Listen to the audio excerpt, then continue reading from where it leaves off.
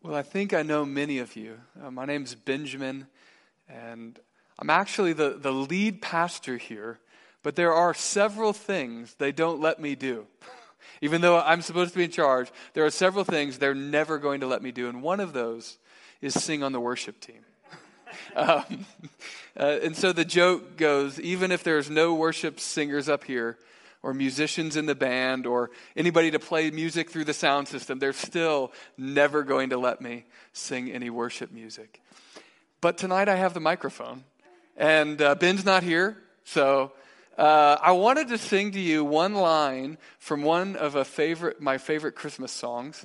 It's not actually a favorite Christmas song so much as it's a favorite song in a favorite Christmas movie. So I think you'll probably know it. And I wonder if you'll know the next line that comes after it. So it goes, Fahu Forest Dahu Doris. Anybody? The Grinch. Okay, the Grinch. That's good enough. It's from the Grinch. I probably butchered it.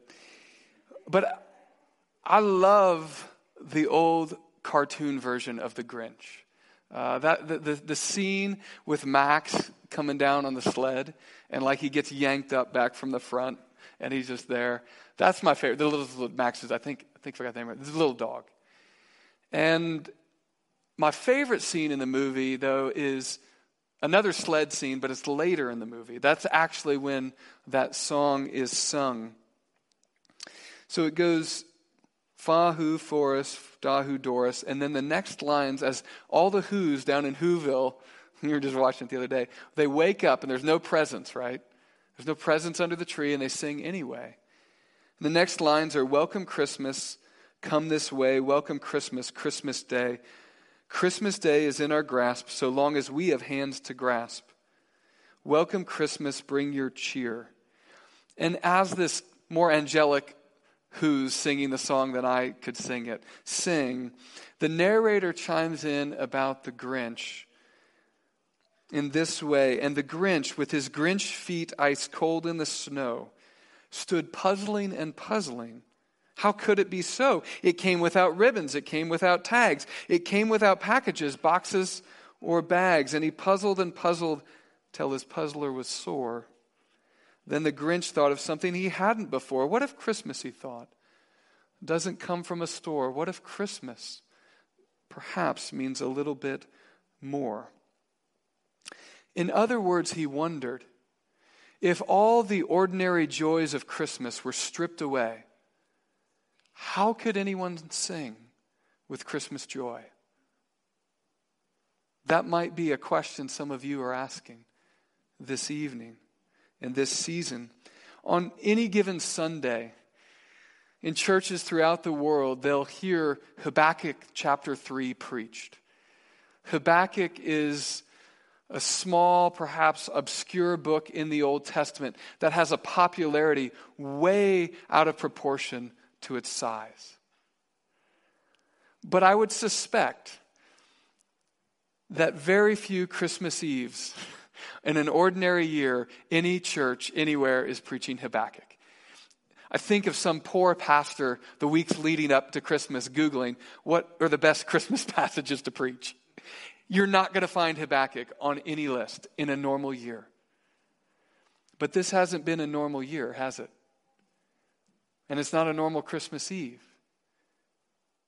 And I bet we're not the only ones who are going to be looking at these words. Let me read them to you. They're the last 3 verses in a very short book in the Old Testament.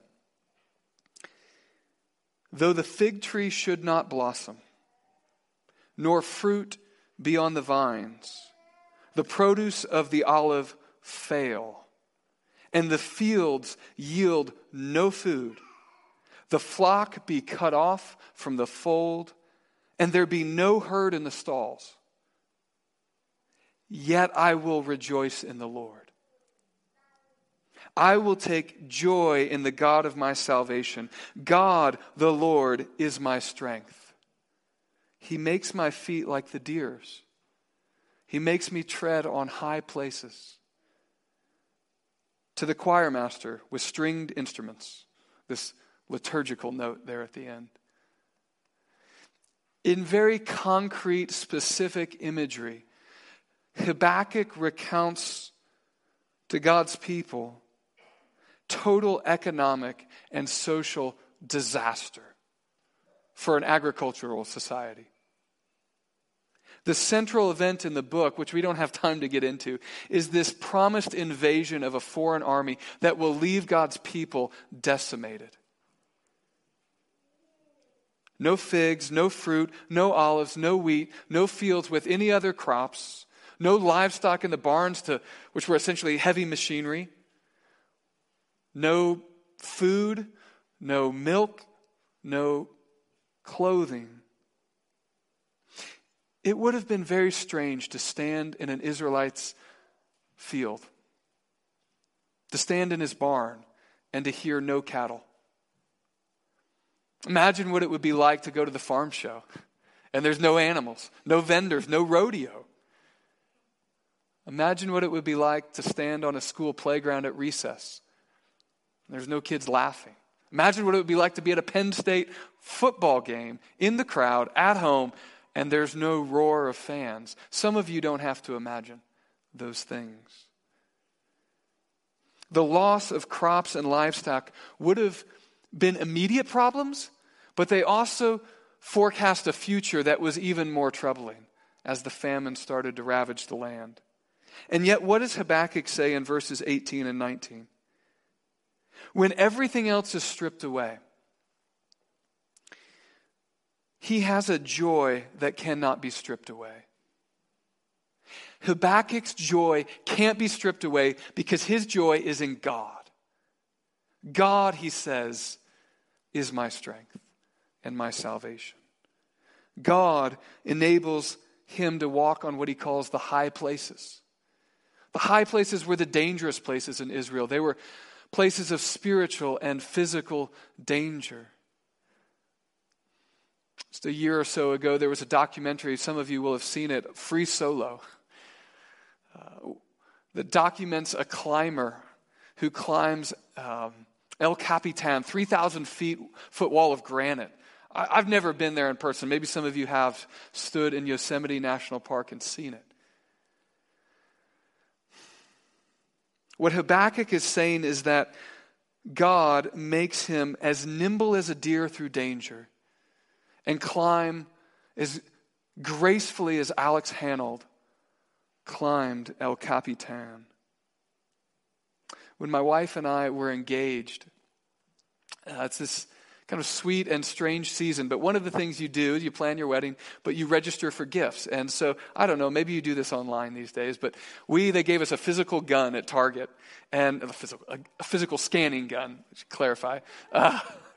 And you go through and you just, I'd like that.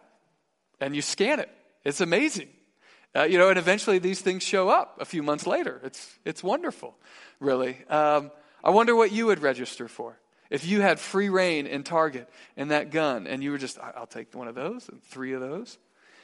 I went through the candy aisle, and I registered for a bunch of Snickers candy bars. That's what I did. And now with my wife, we also practically got pots and pans and whatnot too. After our wedding ceremony, my family took 3 carloads to our house in St. Louis from Columbia, and then 2 hours over to St. Louis to load our house with all of our Christmas presents. But I will tell you that if all of those presents were delivered, and if there was a car full of Snickers candy bars, indeed, if there were 100 cards full of presents dropped off in my living room, but I didn't have my wife, and she didn't have me, there would be no joy.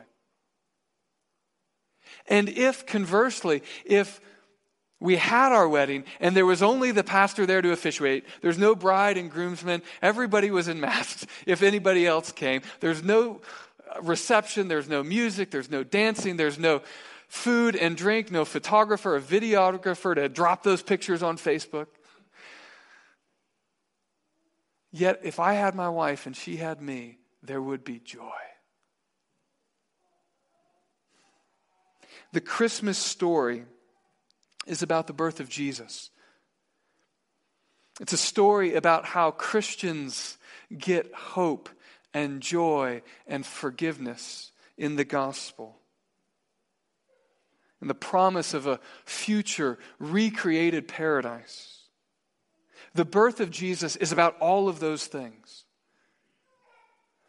The birth of Jesus, the life of Jesus, the death of Jesus, the resurrection of Jesus, the second coming of Jesus are about all of those things. Hope and joy and forgiveness and a promised future that is glorious. But it is about all of those things because all of those things bring Christians to God. That's why there's joy at Christmas.